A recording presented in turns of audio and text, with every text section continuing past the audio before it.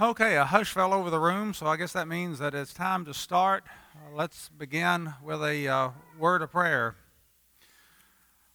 Almighty God, we thank you that you have controlled the days of our lives, but before we were ever born, long before that, your purposes have been working out across this world.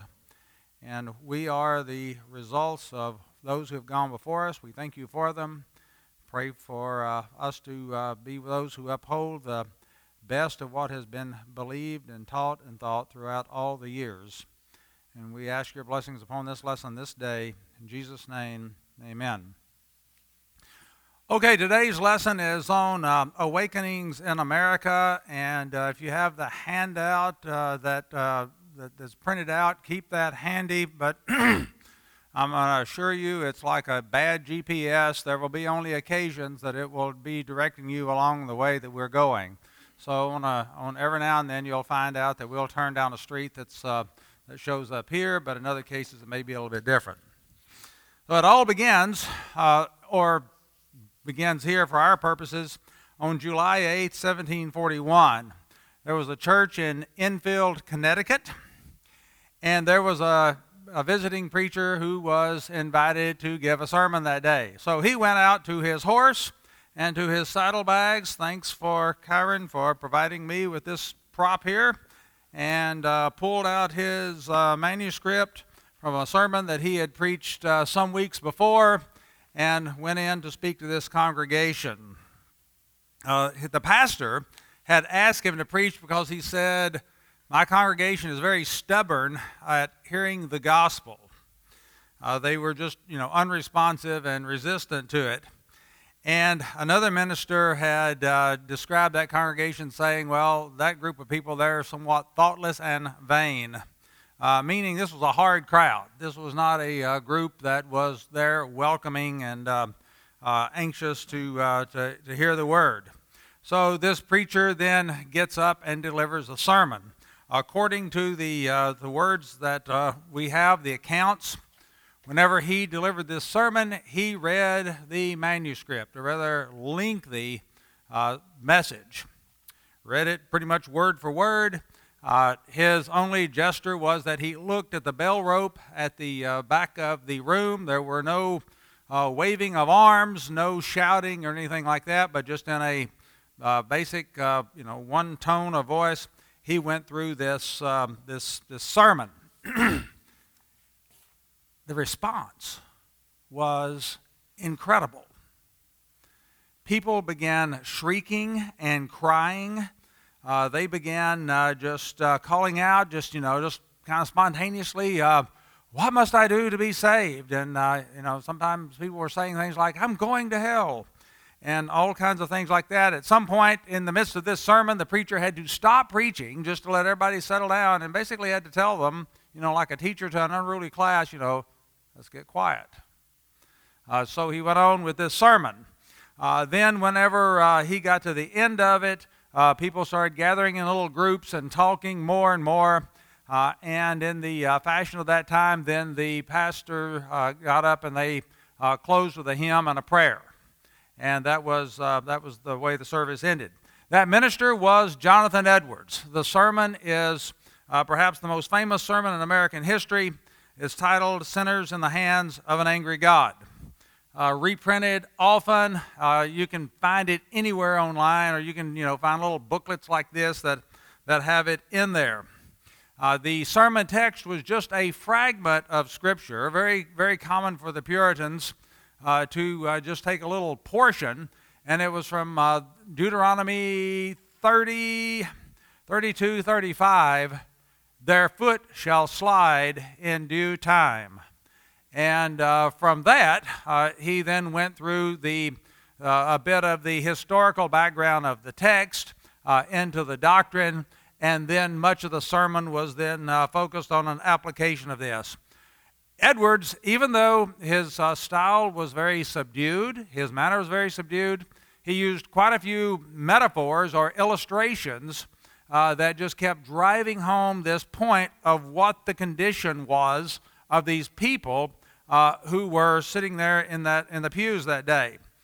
He described God's wrath as a burning furnace. He described it as black storm clouds that were gathering, or as flood waters that were pushing up against a dam about to break through. And then in probably the most memorable words and phrases, he spoke repeatedly of sinners being like a spider, being held on just a spider web over a flame. And you know from spiders and spider webs that the web, even though it has for its texture incredible strength, as such, it is a very delicate thing. And if you were to, some people are terrified by spiders. My daughter would be passing out if she were in here even thinking about this. But if you were to take a spider on a string of web there and hold it over a fire or put a match to it, it just would be gone. And he was describing, this is what you're like. You know, you feel secure, you feel like you're here, you feel like you're on solid ground and all that. Their foot shall slide in due time. You are like a spider being held up on there. All it's going to take is just one little bit of the flame to leap up there, and you are lost forever.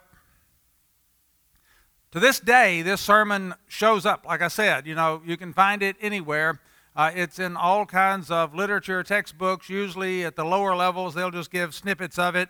But sometimes you can, it's easy enough to find the whole message. And it's held up by a lot of people as what we might say as the best or the worst of Puritan theology, depending upon where people are coming from. First time I ever read from this sermon, it was in an older textbook, older as in it may have come out. It was a book I'd picked up from that probably came out in the 50s or 60s or so, and it has a few little snippets there about this, the spider image. By the way, when Jonathan Edwards, the author of this, was 13, he wrote an essay on spiders. And I mean, it wasn't just one of those little I like spiders. They are nice, or something like that. I mean, he wrote a scientific essay on his observations of spiders. He was 13, so he was getting ready to go into college at the time. So, just little portions of this often show up. And I remember the first time that I read this, there were these follow-up questions which were to the effect of, well, how would you like to have to hear this kind of stuff all the time? And, they didn't put it in quite that tone, but, it gave the impression that every Sunday in a Puritan church, all you were getting was, you're going to hell and you're just a spider, barely able to hang on, and you're all going to die and go to hell. In the context, back home in his home church, Edwards had been preaching on 1 Corinthians 13, the love chapter. If you look at the course of his sermons, he preached on quite a few topics, a lot of different things that he said. Whenever he would preach on something, it wasn't just, all you are dying and going to hell. And even in this sermon, I may not be able to turn right to it, my favorite portion of it is, oh yes, I found it here, is near the end of it where he says, and now you have an extraordinary opportunity, a day wherein Christ has thrown open the door of mercy wide and stands in calling and crying with a loud voice to poor sinners. A day wherein many are flocking to him and pressing into the kingdom of God. Many are daily coming from the east, west, north, and south. Many that were lately in the same miserable condition that you are in are now in a happy state, and their hearts are filled with love to him who has loved them and washed them from their sins in his own blood, and rejoicing in the hope of the glory of God. So it was this, I just love that image.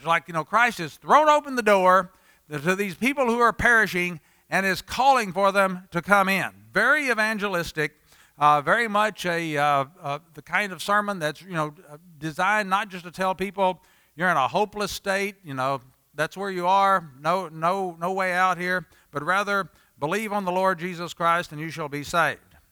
So, who was this man, this Jonathan Edwards? Born in the 1700s in Puritan New England, specifically in Connecticut, and as is a recurring story of that time, you have a minister who is the descendant of numerous ministers. like his father, and I think maybe grandfather, and certainly on his mother's side, his grandfather. It was kind of life where it wasn't like, hey, Johnny, what do you want to do whenever you grow up? It was like more like a question like, when do you intend to join in the ministry? So it was just, something of the expectation of the family and of the life that he had lived, or the community he lived in. Educated family, trained in this, just cut his teeth on it and all that. He describes his own indifference to the faith in his early years. And then at some point, he and young guys would get together like young guys always do and pray and talk about their souls.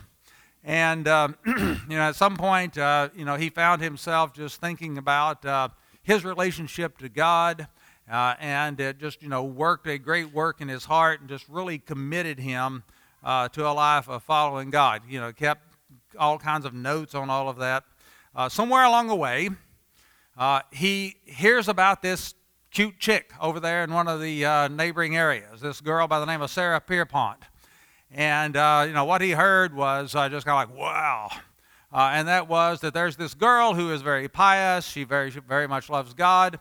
And any young girls in here, here's a hint as to something that really just excites guys. She walked in the cemetery and meditated on her soul quite often. Last night we were at a wedding, and the comment was made that this guy that married a great niece of mine first learned of her on somebody said, hey, look at this girl on Facebook. And he's looked on Facebook and saw her and was like, oh yeah, I want to marry that girl. And he did. By the way, that doesn't happen every time, guys, you look on Facebook. It just doesn't work that automatically. But in this case, I don't know who it was, but somebody told Edwards about this, and he scribbles this little note. And at the time, paper wasn't abundant as it is now. And so if you had something, like this, you used all the margins and the back and all that to keep up with all of your notes and thoughts. And so he describes this girl about how amazing she sounds, meets her, she's exactly that. They marry, and over the course of years they have 11 children. A lot of amazing stories there about all that. Edwards, as I said, goes to Yale College. Enters at about age 13, gets out by about 17 or so, begins working in different churches along the way, and then finally becomes the associate pastor at one of the more prominent churches where his grandfather, Samuel Stoddard, is the pastor. And Stoddard was to that community something like Wallace Edgar is to the Texarkana community. Like if you know Wallace Edgar. If you don't know him, attend 5 random funerals in Texarkana of older people, and he will probably preach 3 of them. So just something of a pillar of the Texarkana world, and great guy. I shared getting to preach my father-in-law's funeral there, and the only thing that intimidated me was just like, Wallace has such incredible hair. I mean, it's, he's tall and skinny, and then the hair goes up another foot. But that aside, Samuel Stoddard was just that kind of dominating key figure. And there were just some theological things that grandfather had come up with to deal with ongoing church issues. And then the notes and things will get into something called the halfway covenant. And, it's a confusing thing. It's like, how in the world did they come up with that? And, they were trying to deal with some ongoing problems that I'll deal with just in a little while, though don't expect me to give you an easy solution to the halfway covenant, which I usually figure that I don't really understand. Anyway, Edwards, just to go on a little bit more about his life, he's, over the course of the years, most of the time he's pastoring in Whitfield, Connecticut.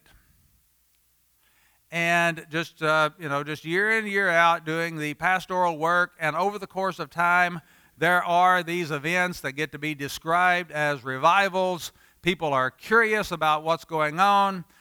He writes on them extensively. He was not the kind of pastor that would say something like, "Hey, let's meet for lunch next Tuesday." His view would have been, "I don't go and meet for lunch. That's part of my study time." "Well, hey, let's get together for breakfast next Thursday." Then, like, "I'm up at that time studying." So it's like he was not personable in that sense. He devoted much of his time to his study, to his writings, and he's writing on these topics quite often of what's happening in his church, what he hears about that's happening in other churches, and just analyzing the nature of what is this thing which is being called revival. And it's really, revival itself is a term that if you grew up in my time, you have one definition of what a revival is or was. And then if you go back in time, it's like, no, that's not exactly what a revival was thought of at that time. And in the time of Edwards, it was almost as though it was a new concept. It's like, well, what are we going to describe? How are we going to describe what's going on here? Just most of the time in history, what we do is something happens, and then later we attach a word to that. Like you wouldn't talk to people in Rome and say something like, well, in these ancient times, like, ancient? This is modern. In fact, we're postmodern. Or people in the medieval ages would not have been saying something like, well, these are the Middle Ages. So it's like, those are terms we use. And so with revival, when we talk about the Great Awakening, we go back and we say something like, well, we use the word revival now as a description of what seems to be happening there. So Edwards himself is one of the key theologians who's thinking through what this is, biblically how it works, what we expect, what we should expect from a revival, what constitutes a real revival, and what's just somebody just having an emotional high, and how do we deal with people who are going all over the place with all of these reactions. Edwards is, in retrospect, viewed as one of the greatest preachers in all of American history. There exist hundreds of his sermons. I think Yale University Press has 27 or more huge volumes, all of which you could buy me just if you want to win my friendship. Money can't buy friends, but books can. Massive volumes where they've just collected his works together. And to this day, again, he's just, although he's often just seen as the guy who did Sinners in the Hands of an Angry God, that was just one of many. He's considered one of the great theologians in all of church history. In fact, and probably the greatest or one of the top 2 or 3 greatest that America ever produced. R.C. Sproul had 5 favorite theologians, and Edwards was in the list. You'll have to bribe me later if you want to find out from me who the other 4 are. And he is ranked as one of the great philosophers, and maybe the greatest philosopher America ever produced. So if you were going to a university taking courses on philosophy and Enlightenment philosophy, Edwards is going to show up. His discussions of the nature of free will and to what degree we as humans, how we go about decision making and things of that sort, what factors influence our thoughts and minds and all. He's one of the sources there that's used on that, recognized by Christians and non-Christians alike. He's a great writer of theological and doctrinal works, and the key person you would go to on the topic of revivalism. And those of you that are John Piper fans know that John Piper, in a case or two, mentions Jonathan Edwards. John Piper has just gone spastic over Edwards, and has just communicated that to so much so that you can go and get T-shirts that say Jonathan Edwards is my, homeboy? Would that be it? Is that not the right term? Okay, you don't have such a shirt? And you're our Piper buddy here. Okay. Well, it's like you can buy Jonathan Edwards T-shirts these days. and mugs and other things like that. So, probably more Jonathan Edwards fans in our day and time than would have ever existed in the past. And, one of the greatest intellects produced in colonial America or in all America. It's just, if you're just trying to rank just greatest minds, the man was, out of the time period of the Enlightenment.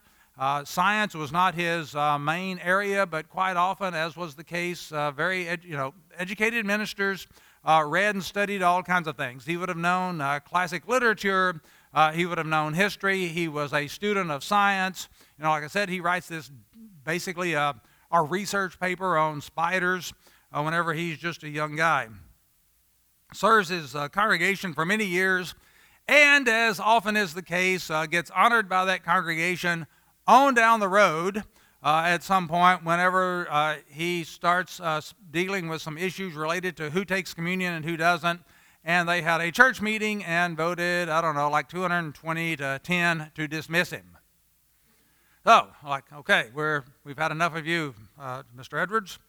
But they ran into a problem as soon as they dismissed him, and that was they didn't have anybody to fill the pulpit. Like, good news and bad news. You're fired. That's the bad news. Good news is could you fill the pulpit for the next couple of weeks till we find somebody? I think it took him about 2 years. And he did. It was like he just continued preaching to this congregation that had dismissed him. So from there he goes to take a job or a position on an Indian reservation and preaches to them. Evangelism of Indians was, especially in the New England area, was an ongoing concern. And during that time, he found a lot more time for his writings, did quite a few. There's a college that is in the midst of trying to get going. It's called the College of New Jersey at the time, and they contact him and they say, we need somebody to be the president of the college. And he accepts that. He and his daughter go there. They end up, they get a smallpox inoculation, and they died from it. It's kind of a strange thing, but the College of New Jersey called about 3 men in succession to be the president, and they all died within a year of getting there, of just different things. So, and one of them preached, his opening sermon was, I shall not die but live to proclaim the glories of God. And he died.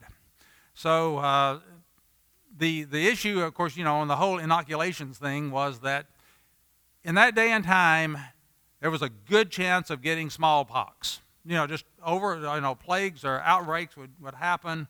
It makes our, I'm losing this thing. Makes our COVID fears, look small compared to what was going on. If you got smallpox, there was a very high, probability that you were going to die from it.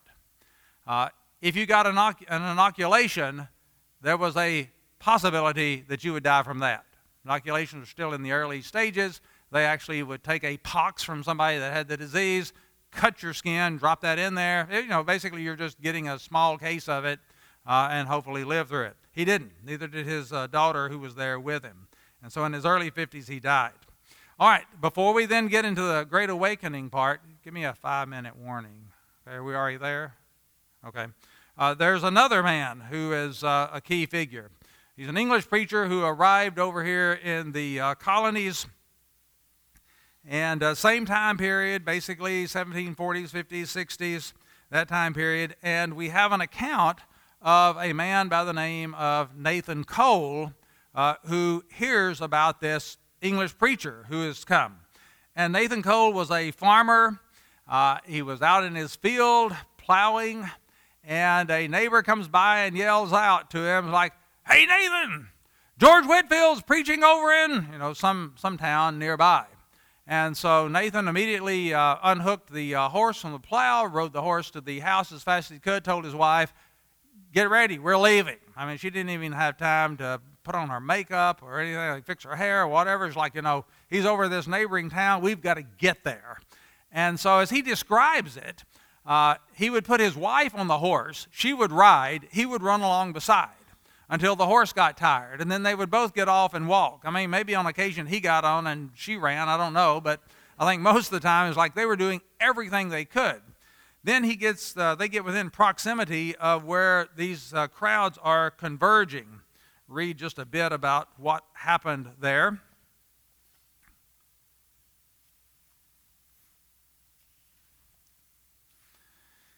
He writes, as they are approaching, they're going to this town that's called Middletown. And he said, I saw before me a cloud or fog rising.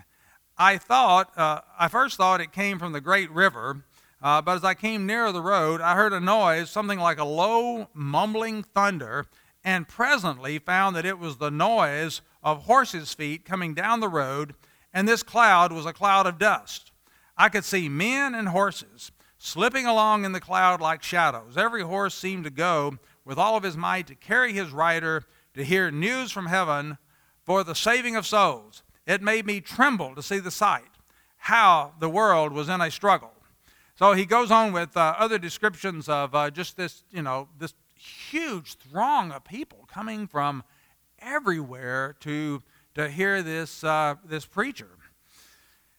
And he says when the preacher began talking, he looked almost angelic, a young, slim, slender youth before some thousands of people with a bold, undaunted countenance. He looked as if he was clothed with authority from the great God. And my hearing him preach gave me a heart wound. By God's blessing, my old fountain was broken up, and I saw my righteousness would not save me. Then I was convinced of the doctrine of election and went right to quarreling with God about it. Because all that I could do would not save me. He had decreed from eternity who should and should not be saved. Now, as it happens, Nathan was not, converted until 2 years later. It's like he hears this message. Up to that point, he had pretty much imbibed a thought that, like, well, I'm earning my way to heaven. He hears this, and he wrestles in his soul with it for 2 years. But this was just a real turning point in hearing Whitfield. Now, Whitfield, in contrast to Edwards, was flamboyant. He was energetic. He was speaking to thousands of people. Some people will say that that some of the audiences were up to 8, 10, 15,000 people. And how he projected is just beyond me. Just in terms of because I have a very soft, quiet voice, and people can't hear me often. So it was like how he was able to boom out there and be heard is just astounding. And when you read the accounts of him talking about it, usually, and I can identify with this, like he was just terribly sick before he would get up and speak. It's just kind of like, well, I don't think I can make it. I'm just not gonna.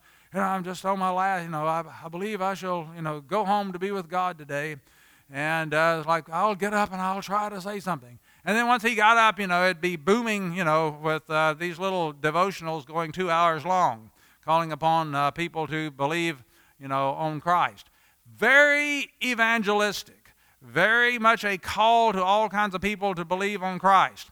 It was just reckoned that, he just went across every kind of denominational line, every kind of cultural line. Whoever he could speak to, he would speak to them. He had started this some years before. He had been he came out of a home where he was, his mother died. And his mother was running something like a tavern, which was just kind of like like a bed and breakfast, housing people. And he worked there. He wanted to go to college. He really didn't have the means, so he had to take on what we would now call a work-study program, going around taking care of cleaning the rooms and all that kind of stuff of all the rich kids who didn't have to do that themselves. And he fell in with this group of weirdos who were known as the Holy Club. This group of young guys who were just, they would get together. It's like, okay, what does the Bible teach? And how should we be living the Christian life? They had read a book by a man by the name of Henry Scougal. I think I'm forgetting the name of it right now. But it was in this very pietistic tradition of, calling upon lots of prayer, personal prayer, lots of meditation, lots of soul searching, doing, just devoting every minute to doing good works.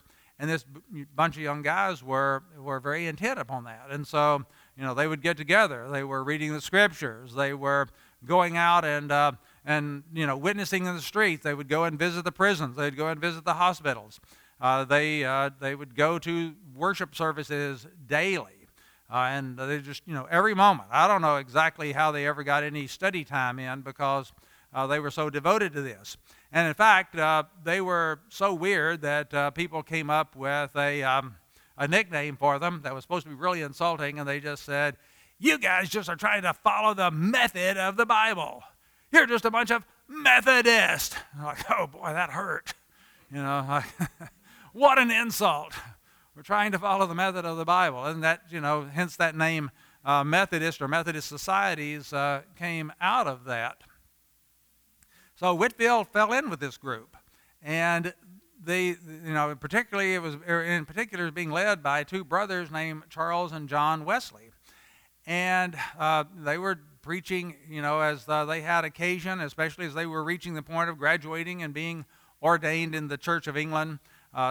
John Wesley and I think Charles as well came over to the colonies and were just total flops over here. Went back to England, and when they got there, Whitfield, who was, like Charles and John were just kind of like the, first and second draft choices for, greatest preachers in the making. And Whitfield was more like the guy, on down the bench a ways. But in this particular case, they get back, and Whitfield is doing something that's just really shocking. How many of you are still in high school or junior high in here? Okay, this is going to be really shocking now, what I'm going to say. You may have to go home and talk to your parents about it. Whitfield was preaching outside the walls of a church. And it started because he would go to a church, and it was just packed full. And people were sitting in the windows. People were standing out there. It was like, let's move outside. And so a lot of times, there would be a cemetery, and if there was, somebody prominent that had died there and had a big tomb there, it was like, oh, just stand up there on that, and he would preach. So it was like, there's no limits. And he's preaching this very evangelistic message to them. And then he does something else that's really shocking, kids. You'll want to go home and talk to your parents about this. Somebody says, why don't you go preach to the coal miners? Like, ugh. They're dirty. They're low down. They're not Christian. They're subhuman. But he goes down and starts preaching to these guys. And, and it was just said that, that when you work in a coal mine, you come out of there, your face is just solid black. And from all the coal dust. And it was just said there would be these little white streams of where tears were going down their eyes, hearing the gospel, because people had not been preaching to them. Up to that point, the gospel for coal miners, the good news for coal miners was gin. Now, when I think about coal mining, it's like just the whole thought of that is like, give me the gin before I go in there. I just can't fathom that kind of life. But it was just, something like a hopeless, difficult, poor, miserable life. And now they were hearing the gospel. They were being reached by this man who is preaching in all kinds of situations. And he comes to the colonies and starts doing the same. And when Charles and John Wesley heard that, they said, oh, no, you don't. Not exactly so. But they come to understand the new birth, basically a clearer understanding of how we're saved, that it's not that what Scogel said about the Christian life is like, that's good, but that's not what saves you. That's what should follow. And, they began doing the same thing. It was like, oh, I'm going to try this weird radical thing. And, folks, let's step out onto the grounds here and have the sermon outside. And so, they began doing the same thing. Wesley will spend the rest of his life riding all over England and at times into Scotland, sharing the gospel in that same way. Meanwhile, Whitfield makes numerous visits to the colonies, and it just got to where he was just incredibly well known. Some people say that up to 80% of the people in the colonies heard him preach. Benjamin Franklin, very famous case. goes to hear him. Franklin's an unbeliever. And Franklin decided before he goes, he's like, I am going to make sure I don't carry any money with me. I think maybe he just, kept basically what we'd say like a few dollars. Because I know Whitfield would go to preaching, and a lot of times his preaching was, he wasn't, it wasn't like, send in your money and keep this ministry going here. But he was supporting an orphanage down in Georgia. So he would always, have an appeal there for the orphans. And Benjamin Franklin is way off in the distance. He's hearing him, and he's like, okay, I'll give what money I have. And then he goes and, sees somebody he knows, like, hey, can I borrow a few bucks from you? He's wanting to give more. Franklin and Whitfield became friends. Franklin was a great businessman. He was like, hey, I run a printing business. Those sermons of yours, they would sell like hotcakes. So, they got together and became friends, though Franklin, apparently never came to, a saving faith with, that his friend had. So these are the two big names. Like oftentimes in church history, we deal with a time period and we'll have a name or, one or two or three. Like even in the New Testament, we usually, focus on, well, there's Peter and there's Paul and there's John and then there are those other guys. And, a lot of times in church history, we'll say something like, the Reformation, Luther and Calvin. And then whenever you start getting a little bit deeper in that, you find out, okay, there are lots of other people. It's just that it's hard to remember 25 different names. And whenever we, emphasize Whitfield and Edwards, they're really just, they are the two big dominating figures, but they are two among many that will be here in the colonies. So what was going on here? Because this wasn't just something that was happening with these two big megastars. This is something that's going on in churches across the colonies. It's going on in churches across England. It's going on in the German states over in Europe. So it's like, what was happening time and time again? And that's what we then look back and call the Great Awakening. So let's go back a few years. And you can look at the map there that we have on the back of the handout that I gave. The founding of the colonies was Christian in its basic purpose, or the founding of a particular colony was Christian in religious influence, meaning that those who came and started a colony would start it because they had a specific Christian theological purpose, which was usually something like, we don't want to stay over here in Europe and get killed for our beliefs. We want a little bit more freedom to practice what we believe somewhere else. And the New World was just kind of like, okay, come over here and try your ideas out here and, start your own colonies, set your own rules. The game is yours. And so that's how, many of them were started, specifically Christian. So you end up with Plymouth Rock or Plymouth Plantation, specifically set out by a group of separatists who said, the Church of England is so bad that the only way to solve the problem is break away from it completely. Set up your own church. They tried going to the Netherlands, but it was like, our kids are speaking Dutch when they come home. So like they then came to the New World. Then what ends up engulfing Plymouth was the Massachusetts Bay Colony, which was settled by Puritans. And the Puritans had a different approach, and that was the Church of England has so much good in it, but it still has so many of the rags of popery. And that didn't have to do with those little smelly things that they put around or anything like that, but it was just, it still had practices that just don't break enough from the Roman Church. And so we want to purify the church. And England, underwent an actual civil war and revolution over all of that. But many of the Puritans came to the New World. It was like, all right, we can set it up here and we can play by our rules. We're not going to have a government that's suppressing us. We're in charge now. We're going to do it our way. And then, as Eric talked about last week, you have Rogue Island.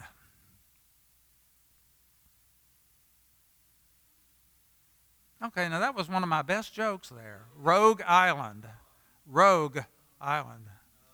Okay, all right. Hey, if you have to explain the joke, it really goes down. Rhode Island, because there's always people who, okay, well, let's all go and do it our way. But then who's like, I don't like our way. I want to do it my way. And Roger Williams had a series of ideas, some of which were kooky off the wall, some of which were like, oh, yeah, he's right on that. But he went off his own way. There was a woman who was always just, touted as kind of like the hero, the heroine of modern history, Anne Hutchinson, who would have meetings after church to critique the pastor's sermons. I'm sure, Jared would love that. If there's some woman who's like, okay, everybody wants to meet over my house, I'll tell you what's wrong with the sermon today. And so there's like, Anne, you can't do that. So, she ends up going to Rogue Island as well, and others along the way. But it was specifically Christian. There wasn't any kind of sense like, it's just, we're just neutral about all of these things. In the middle colonies, you had more of a mix of things, a lot of Dutch Reformed people originally in New York, which had been New Amsterdam or New Holland, and then Anglican churches came in later, and various others. Pennsylvania, which was Pennsylvania and Delaware and parts of New Jersey originally, had Quakers who were in the category of these were first-class religious kooks. I mean, it's like Quakers were probably nice people and all that, but, it was just, let's all just sit here and just meditate until somebody kind of gets the shakes and they get up and give a message, as opposed to giving a Bible-based message. Now, again, it's like they had been Christianized enough. They didn't disregard the Bible, but they were just a little on the extreme side. And they were getting in trouble in England over that, and they started coming to the colonies. But there weren't enough of them, so they just said something like, well, come one, come all. You can come to our colonies. Well, if you go, I don't have a map on there of England, but I always use my hand at school. It's like, okay, this is England right here. This is Scotland up here. And up in Scotland and right over across the way in what we now call Northern Ireland, you had really profound thought here. In Scotland, you had the Scottish people. And they were running into, just a whole complicated story of the Scots and the Scots-Irish and their church troubles and all that. And many of those people came to the colonies as well. And they, whenever they got here a little bit later, and to some degree, the Quakers, basically, I'm sure they never said this, but it was kind of like, all right, we're Quakers, we're pacifist. But we have a problem because out on the frontier are Indians, these various Indian tribes. And, they really tried to work with Indians, and they were peaceful toward them and all that. But Indian tribes being people who are sinful, just like the European tribes were, like they were oftentimes very violent people. And the Quakers like, we have a problem here because we don't like to fight. And, and here comes all these Scots-Irish people over here. It's like, hey, y'all have any problem fighting Indians? No, we love fighting. We're Scotch. So, we'll be right out there on the frontier with our bagpipes and all and give it a go. So whenever you look at these, and a lot of people here, probably, nearly all of us have a mixture of Scots-Irish and Scots in our background. They went on to the far side, what would have then been called the western part of the country, which is now still way off in the east, toward the Appalachians, and they settled the country just moving down the Appalachians. What finally, becomes, just basically mountain people and all that kind of thing. And, to this day, that Scotch-Irish heritage. These were Presbyterian folk, and they got out there on the frontiers there with their faith and all initially. All right, you move right on down from there to Maryland. It was Catholic because Catholics got in trouble in England, depending upon who happened to be the king or queen at the moment. Most of the time, they were not allowed, so they got a colony. They came over. There weren't many of them, so they did the same things like, hey, y'all, come on in. You're welcome here. and Protestants came in and outnumbered them and, basically kind of set the tone for their colony. The rest of the southern colonies were Anglican or Church of England. And that's why I said, some colonies were specifically Christian. We came here to worship in this way. In the southern colonies, they didn't come here saying something like, we just got to have someplace where we can practice Episcopal church government and Church of England. Like, no, you can stay back home and do that. It was like, we need to go somewhere where we can make some money. It was like, well, come on over to the colonies and you can grow tobacco and rice and flax and just make, loads of money and have lots of land. But very Christian colonies in terms of laws, in terms of documents, in terms of the founding charters, in terms of a lot of specifics and all that. Just not always the same intent that you see that was going on in New England. So those are the colonies. This is just one of those things where when it comes to the Christian founding of America, you can take it to the bank. You might, go through a college course or whatever where it's like it's not even hinted at or just kind of mentioned in passing, but it's like this country was specifically founded by Christian people for Christian purposes. It is solid. No question about that. It's nothing you can come up with is going to, discount that. Why'd you need a great awakening? Well, some of you who garden know this. What is the best way with a plot of ground to grow a good batch of weeds? What's the best method to do that? What do you have to do? You have to speak where I can hear. Nothing. You don't have to do anything. It's like, I look out and, whenever we end up with some dirt, it's like, a month or two later, it's like there's all kinds of stuff growing there. I mean, it's just, things fighting for dominion there over that piece of land. And in the Christian faith, all you have to do for weeds to grow up is nothing. It's happening. Like right now in our lives, we're all struggling with a number of unspiritual, ungodly weeds and problems and difficulties that just happen. And it happens even whenever you're going strong, whenever you are devoting yourselves to Christian practices and all that. It's something that happens. And whenever you look at the Great Awakening, you're talking about a group of people that come here, and now we add 100 years onto that. And, all we have to do is just think back to what is America like in 2023, and what is it like in 1923? What can happen over the course of 100 years? Now, my dad would have been 3 years old. I'm not sure that at any point in his life, all the way up till he died in 2016, that he would have ever imagined that you could talk about a topic like more than two genders. Like, I think he would have just been embarrassed if you had mentioned such a thing. But it's like, okay, a lot can happen over 100 years. And it's not just that, we're in the age of, of ideas traveling fast and, computers and internet and like things happen over 100 years, no matter what. And over 100 years, you'll find that certain things get lost along the way.